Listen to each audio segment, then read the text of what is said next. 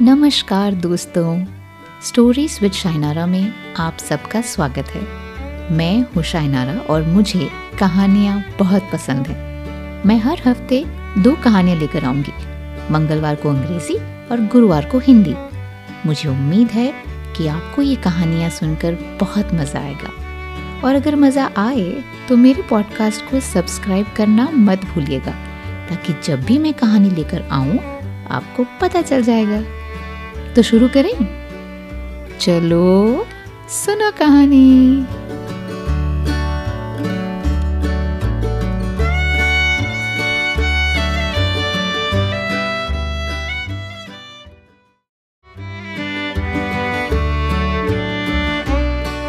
बेवकूफ वैज्ञानिक।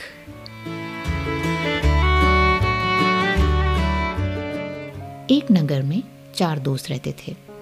उनमें से 3 तो बहुत बड़े वैज्ञानिक थे, लेकिन बुद्धिमान नहीं थे। चौथा वैज्ञानिक नहीं था, पर बुद्धिमान बहुत था। चारों ने सोचा कि पढ़ाई लिखाई का लाभ तो तभी हो सकता है जब हम विदेश में जाकर धन कमाएंगे, और इसी विचार से वो एक विदेश यात्रा के लिए निकल पड़े।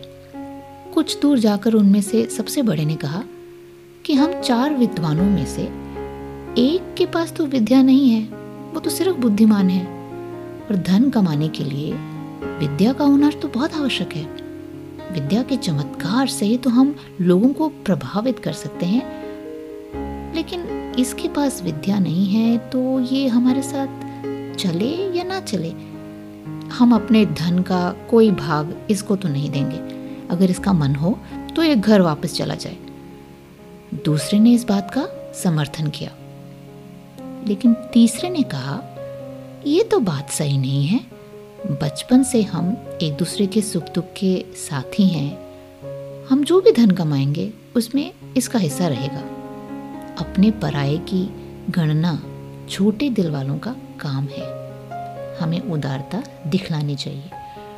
उसकी बात मानकर चारों आगे चल पड़े। थोड़ी दूर जाकर उन्हें जंगल में एक शेर का मृत शरीर मिला। उसके अंग प्रत्यंग बिखरे हुए थे। तीनों ने बोला, आओ आज हम अपनी विज्ञान की शिक्षा की परीक्षा करें। विज्ञान के प्रभाव से हम इस मृत शरीर में नया जीवन डाल सकते हैं। और ये कहकर तीनों ने उसकी हड्डियां बटोरी और बिखरे हुए अंगों को मिलाने में लग गए।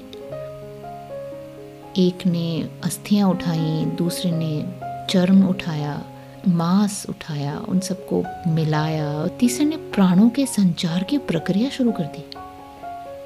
इतने में वो चौथा दोस्त, जिसके पास विद्या तो नहीं थी लेकिन बुद्धि जरूर थी, उसने इनको सावधान करते हुए कहा, अरे अरे रुको, तुम लोग अपनी विद्या के प्रभाव से शेर को जीवित कर दोगे तो ये जीवित होकर तुम्हें मार नहीं खाएगा। वैज्ञानिक मित्रों ने उसकी बात को अनसुना कर दिया। तब वो बुद्धिमान बोला, यदि तुम्हें अपनी विद्या का चमत्कार दिखलाना है तो दिखलाओ, लेकिन एक पल ठहर जाओ, मैं कम से कम पेड़ पर चढ़ जाता हूँ। और ये कहकर वो पास वाले एक पेड़ पर चढ़ गया। इतने में तीनों वैज्ञानिकों ने शेर को जीवित कर दिया, और जैसे ही शेर उठा उसने उन तीनों पे हमला कर दिया और तीनों मारे गए। तो आपने इस कहानी से क्या सीखा? ऐसी पढ़ाई, ऐसा ज्ञान किस काम का जो आपकी समझदारी और सूझबूझ को भी पीछा छोड़ दे।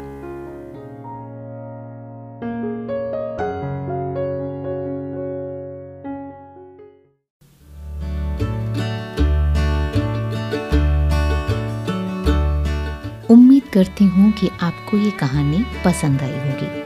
अगर हाँ, तो अपने दोस्तों के साथ ज़रूर शेयर कीजिएगा। और अगर थोड़ा समय निकाल लें तो 2-4 शब्द मेरे लिए भी इस पॉडकास्ट के नीचे कमेंट्स में लिखिएगा। सच में मेरा दिन बन जाएगा। आप मुझे Apple, Spotify, Jio Saavn, Google podcast, Anchor ऐसे कई जगह सुन सकते हैं। इंस्टाग्राम में भी आप मुझे फॉलो कर सकते हैं। मेरा आईडी है शाइनारा रेड्डी। और अगर आप किसी दोस्त के लिए कोई मैसेज भेजना चाहते हो, जैसे हैप्पी बर्थडे, तो भी आप ज़रूर मुझे बताइएगा। मुझे आपके मैसेजेस पहुंचाने में बहुत खुशी होगी। तो चलिए अब मैं चलती हूँ। आप अपना ख्याल रखिएगा, फिर मिलेंगे। बाय।